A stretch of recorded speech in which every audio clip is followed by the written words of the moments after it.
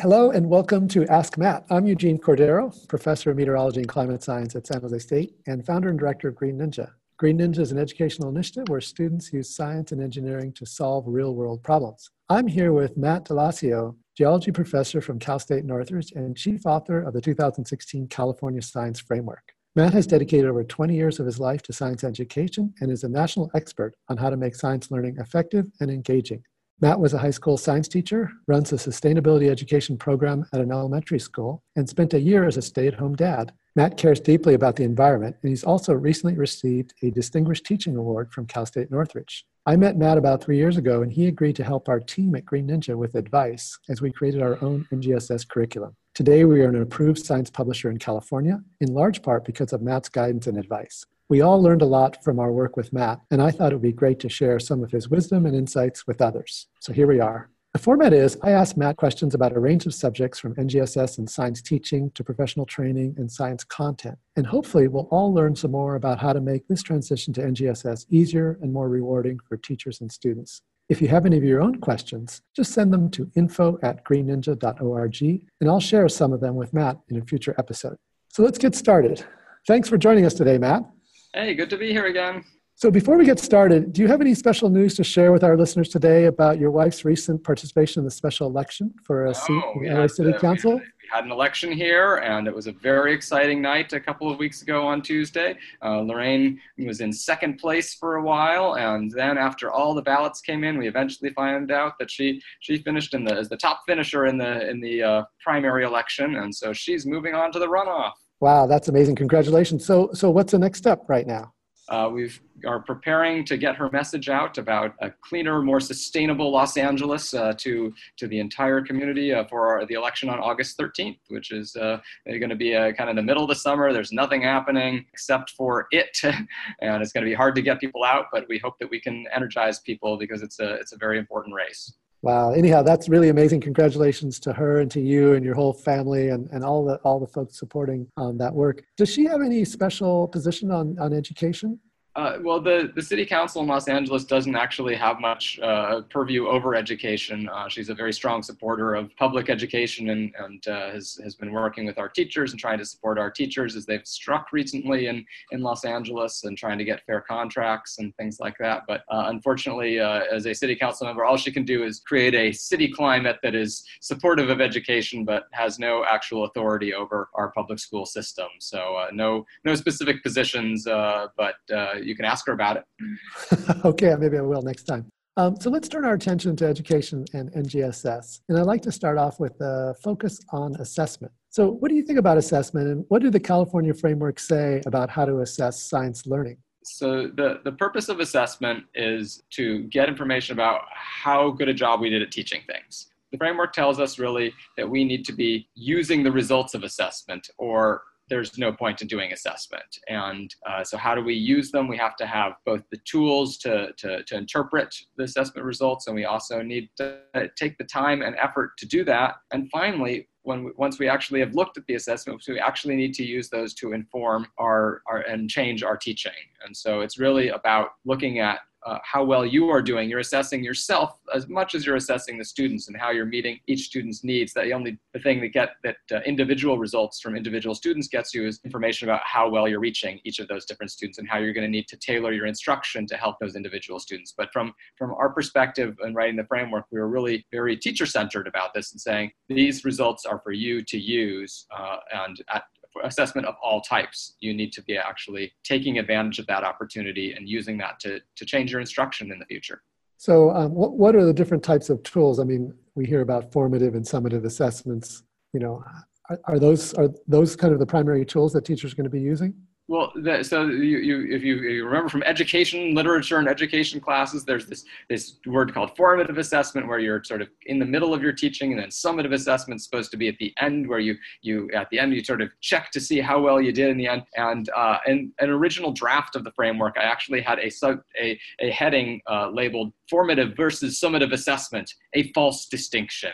And I All talked right. in that about how, remember, our purpose is to use the results of assessment. And the only difference between what is traditionally called formative assessment and summative assessment is the time scale over which you're making the changes. So if you are doing something that's traditionally called a formative assessment in your classroom, you ask something and your students reveal some sort of a misconception, then in the next 5 minutes, you might be modifying your teaching. If you give an end of unit test at the end of the unit, that might inform something about how well you did, so that next time you teach this particular unit, you might need to make some modifications on that time scale. And then at the end of the year, you get some picture from some statewide assessment, and that gives you a big, broad picture of how well your entire middle school program is doing at helping teach the 3 dimensions. And so you're going to be making changes at a different scale. So it's really our cross-cutting concept of scale here.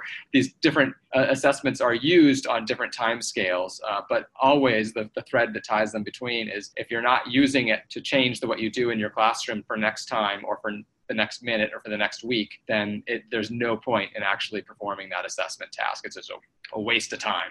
So it's not the idea that you would assess your students, send the data to the students and maybe the parents, and then never kind of reflect on that. That's right. We need to make sure that we're closing the loop, is what it's called in the assessment literature, and that involves making changes to our instruction to improve. And many teachers do this intuitively and naturally on a minute-by-minute basis, and we are trying to support that and give them some more formal structures to actually capture that formative assessment data so they can go even further with it. And in the framework, we see the notion of performance assessments. And is that different than traditional assessments? Yeah, so how you actually collect that information about how your students are doing and what they've gotten and not gotten, and to what degree they've gotten things, that it should be thought of perhaps a little bit differently. Remember, our purpose in this NGSS is to help our students to think like scientists, to act like scientists, to know things like scientists do. And so it's more authentic than we did in the past, which is sort of classroom learning, which is assessed by a classroom instrument like a test. We want something more authentic, and oftentimes that involves some sort of a performance task that the students are doing, where they're actually creating something that is more authentic. They're actually doing an investigation of something they've never seen before, and in the process of doing that investigation and analyzing their results, they're actually applying the knowledge that they gained in the teaching that you did, in the last couple of weeks, and we can actually see how well they do it, how well they're actually able to put it into practice. And that's the type of information we want. We don't care whether they can spit it back on a test. We care, can they put it into practice? And that's what performance tasks gets us. And how do teachers best assess a performance activity? Well, a lot of the time we end up with these rubrics, and the NRC actually put out a document called something like Assessing Three-Dimensional Learning, and it's a very nice document. We use that to help write the assessment chapter of our framework because it's really insightful. And one of the things that it emphasizes is that, and I said it just a few moments ago, that it's not getting or not getting things. There's actually a progression of getting things, and you can see that within the NGSS from K to 12. And so we try and give a rubric to say, how far along this progression are they? Do they understand the idea that matter is conserved?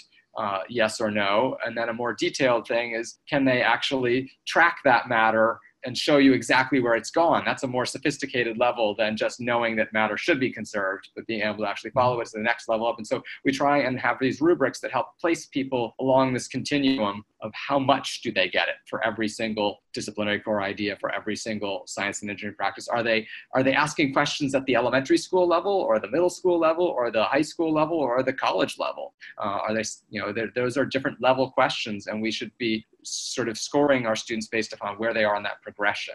We've been doing a bit of professional training with teachers who are going to be piloting Green Ninja in the upcoming academic year. And I do get this question a lot from teachers who are giving end of unit assessment, basically like an end of chapter quiz or exam. And how do you help if a teacher says, oh, if there isn't one of those, I feel really uncomfortable, or the parents are going to, might give us a hard time, or do you have any suggestions for how to help teachers kind of think about how a performance assessment, or we're trying to assess whether students are thinking like scientists, and how that might be a little bit different than the traditional multiple choice end of chapter kind of instrument that had been used previously? Yeah, well, definitely. One of the things that I see is a pitfall in our performance tasks that some of the teachers put together when they're first starting off in NGSS is they're going to give this a try. If I convince them, you're going to have this culminating activity, and they're going to make a poster about things. And the scoring needs to be three-dimensional as well. So a lot of times they'll sort of score based upon how the poster looks or something like that. But you actually want to be checking to see, are there specific content, disciplinary core ideas that are properly conveyed in that poster, and making sure that we identify that. And if it's missing, that means that they either don't have it or they just didn't know to put it on the poster. So this is one of the reasons why we, during this performance task, we're circulating around the room and looking at things and checking to see that the fact that it's not on the poster is just an omission. Trying to distinguish between, do you not know it, or do you just not put it on the poster because you didn't get asked about it? And so we can give that feedback as we're walking around, so we can make sure that it's on there. And having those rubrics ahead of time, saying I'm looking for this, this, this, and this, can be really helpful. And when I say this, this, this, and this, what are the thises? Those are often revealed in our evidence statements that Achieve has put out for each NGSS performance expectation. So we actually have a list of all the things that are core ideas that the student needs to have conveyed on that poster, and those come to us through Achieve's website. So that's a nice tool to use as you're trying to create those rubrics, to really make sure that you're not just having kids make a cute poster and having fun. Yeah, they're going to love doing it because it's artistic, it's fun, but it needs to be rigorous. And so we need to actually be scoring all three of the dimensions. Now, I have obviously looked at those evidence statements, Matt, and I find them a little scary, to be honest, that there's a lot of stuff in there. Like, you'll have the standard, the performance expectation, and then you have the practices and cross-cutting concepts and core ideas. Then when you look at the evidence, when you click on the evidence statements, there could be a lot more content in there. There can be quite a bit. I mean, some of these performance expectations are covered in several weeks of instruction, and so it's like one sentence in the PE, but it's really representing weeks worth. And I give the classic example from Earth and Space Science. I think it's ESS 2-1 in both high school and middle school, and it's basically understand everything about how the world works inside and out, and how it was constructed and and it's I call it the Earth Science Performance Expectation. It really is intended to encompass most of what I consider Earth science, and that's all in one PE. So I hear you and I understand that, but remember we're sometimes only assessing a single PE after weeks worth of instructions. You have to put it in that context. And I know we talked about the California Science Test before, but it does come up with talking to teachers a lot about, is this approach aligned with the statewide testing? And I know you haven't looked at it and haven't been involved in the development of any of that testing, but in your experience, what would you say to a teacher? Yeah, well, the thing that the test does well is that it does include a little bit of context on these new problems that people have never seen before, and then it probes at one little part of if you were to imagine a performance task that you were doing in real life that might take a couple of days, it has one little piece of that the students are working on. And I think it's considering the constraint of trying to assess in a matter of 2 hours the entire middle school curriculum, I think it does a pretty neat job of doing that in many cases. It's a challenge, and so we can actually take cast-like items and we can have our students practice some of those, either as you can have those as a test, but more usefully, we can put those in the middle of our units and use those sorts of things as formative, as a sort of jump off and say, here's this challenging question, let's see how we would address it, and then use that to go from there and actually follow it with more instruction. And I think I find this in my own classroom. A lot of my best sort of items for assessment are much better as formative assessments because they're the discussion that they generate. If they're really good questions, they should generate like a discussion. You should be able to debate, is it this one or this one? And there's a little bit of truth in each of those multiple choice responses. And we want to be able to have those discussions. And you can't do that on the actual test, unfortunately. Yeah, that's right. And I think that, I think that one of the hopes in NGSS is that, students are going to be able to figure things out, and we're giving them the tools and experience and practice in doing that. And And it seemed like in looking at some of the CAST questions that students are given scenarios or situations or, like you said, context, and then they have to work with that. And they might not have studied that particular topic before or that scenario, but hopefully they've been gaining practice in figuring out like how to look at these two different graphs or whatever it is, and that by giving students practice and opportunities doing that, that will reflect hopefully well in the exam. Yeah.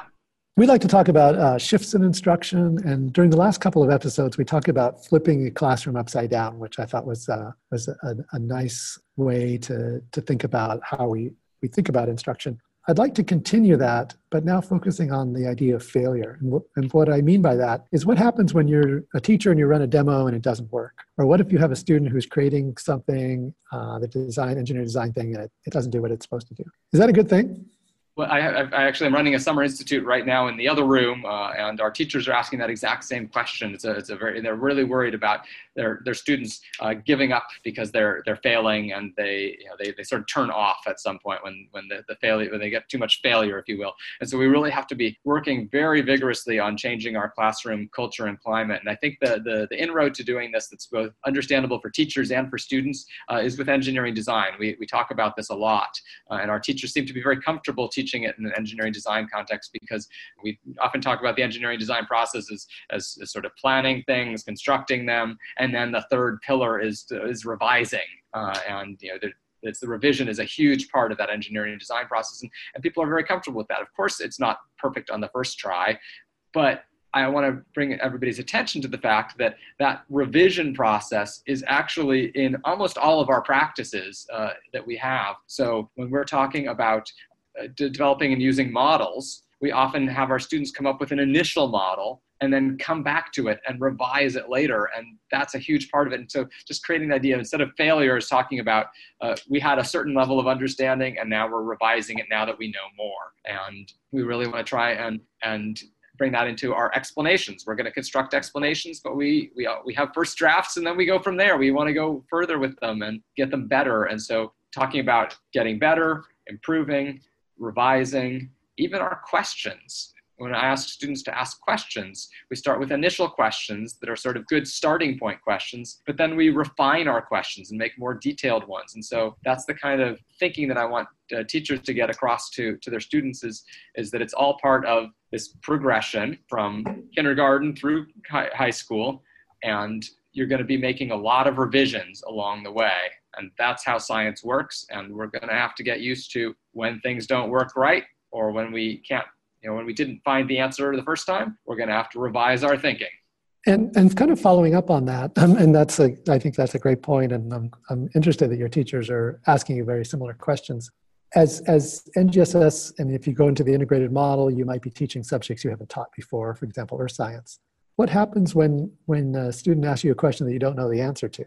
Well, this should happen all the time if you're doing NGSS right, in the sense that should be probing some really interesting and complicated problems that we don't necessarily know the answer to. I think we talked about this in a previous episode where we were looking at a graph showing sea ice, and it had some crazy ups and downs. And I asked you, what's causing those? And you said, I'm not entirely sure. It could be this or this, but I don't know. And that's exactly the type of thing that we want our teachers to get into, that experience of having them asking questions. And so I talk about the research on curiosity, and when a teacher expresses curiosity or asks questions about things and acts as the chief explorer in their classroom, that rubs off. The research shows that our students ask better questions when we are examples of explorers. And so that's the only thing I got to do is you got to be brave, just like the great explorers of the earlier times. You are an explorer in the NGSS world, and you've got to just go out there and say, I'm going to give this a try and I want to learn, because most of us became science teachers because we love learning new things. Mm-hmm. Yep. Sometimes that means learning it right there with your students. That's great. We do like to talk about the SEPs and CCCs, science and engineering practices and cross-cutting concepts. And one of the SEPs is planning and carrying out investigations. So what's that about? Well, many of our teachers have been having their students do stuff hands-on and conducting investigations. But the big shift here, I feel like, from NGSS is the planning, the addition of the planning part, where when I was teaching high school, I used to have these really, really detailed step-by-step instructions. They were pages worth of step-by-step instructions because I felt like my students needed that. And in some senses, they did need support. But I think that in retrospect, I was doing them a little bit of a disservice. They got used to that and they used it as a crutch, and then they couldn't actually think about what they were doing and why they were doing it. So we kind of need to look at things from a different perspective here and having them more involved in that planning process. And that's hard to do, like I said, because our students do often come to us expecting intricate, detailed, step-by-step instructions. And if a step is missing, they don't know what to do. So how do we get them from here to there? It involves baby steps of involving them in little pieces of the process. It involves starting off maybe with giving them those step-by-step instructions and asking them to make sure that they can explain, why did you do this step? Why did you do this step? And basically provide a justification for every step that's there that we can first start off doing together. And then later in the year, we might leave out a step and leave a space and say, you're going to need to figure out to get from here to here. There's something that you need to do. What is it? And then, the next stage is to say, here are the materials that I'm going to give you. And you're ready. I think you can put these together and come up with a sequence. And then the last stage is, hey, I got this question. What do you need to solve it? And this is a progression that goes from the beginning of the year to the end of the year. It goes from elementary school to high school, and so we're not having our students design PhD dissertation level research until their PhD. But we want to get little steps along the way at every one of the grade levels. Yeah, that's. I remember early on developing an experiment, probably like similar to your high school experience, and I showed it to my colleague who's a science learning specialist, and she said, "Oh, I think it's great. I would just take out all the instructions for how to do the lab," and it was really a new notion for me. That, and I think your idea of scaffolding this over time. Of course, you can't expect your students immediately to be ready to be at that last step, but being mindful of that, and that's this is why having that planning and carrying out investigation SEP is good, because it makes us think that, oh, this is part of a practice. Yeah, and I can actually give you a story from my college students, which is a little bit different world than our middle school students. But I used to do a food calorimetry lab at the beginning of that class. The very first day, we actually burned nuts, and we might have even talked about that in a previous episode. But I used to have those intricate directions. It was in a Google form, and they had to, basically put in numbers of after each step so we could check to see what was going on.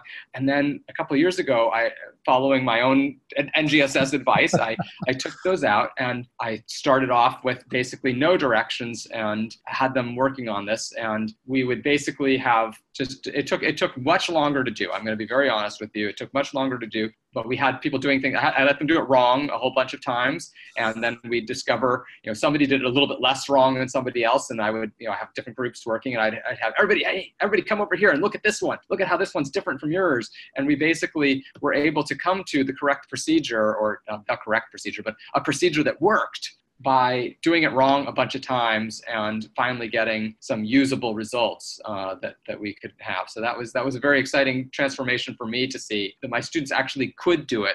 And admittedly college students, but I did it cold turkey for them. That was day one. They'd never met me before. They walk into the classroom and I said, just do this. And, they looked at me crazy at first, but over the course of several days, we actually were able to get them to do it.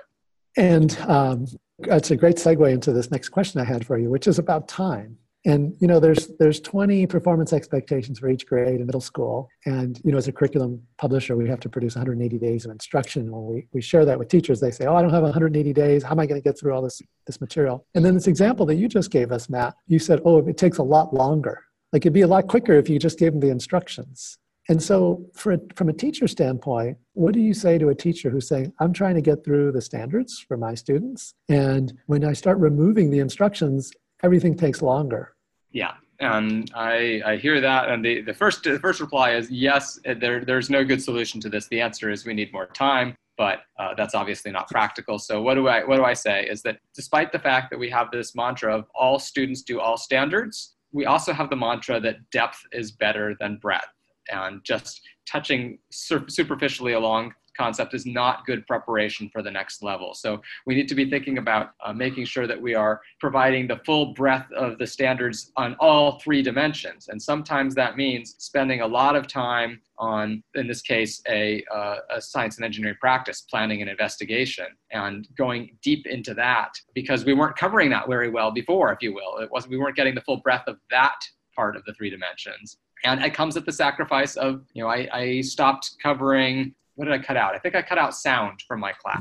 Actually. Oh my gosh! I know, and it's I cut out sound. We don't get to do it anymore, and because we get some of the things that build up to it about our little particles and moving around and things like that, but I don't actually do the same things that I used to on sound. And it turns out actually those topics are not actually included in a lot of the NGSS. It's one of the reasons why I felt comfortable, is that they actually, even though there are 20 performance expectations, there actually are fewer disciplinary core ideas than there used to be in terms of the science. So I feel like I make that choice to go deep on certain things. The only thing we want to make sure teachers are being a little bit mindful of is that they're not being systematic in their bias to cut out the topics they don't like. The topics that they don't like, or even certain populations being deprived of certain things. Like we see this in the high school, that students that are traditionally lower performers are losing physics. They just don't ever get taught physics, and that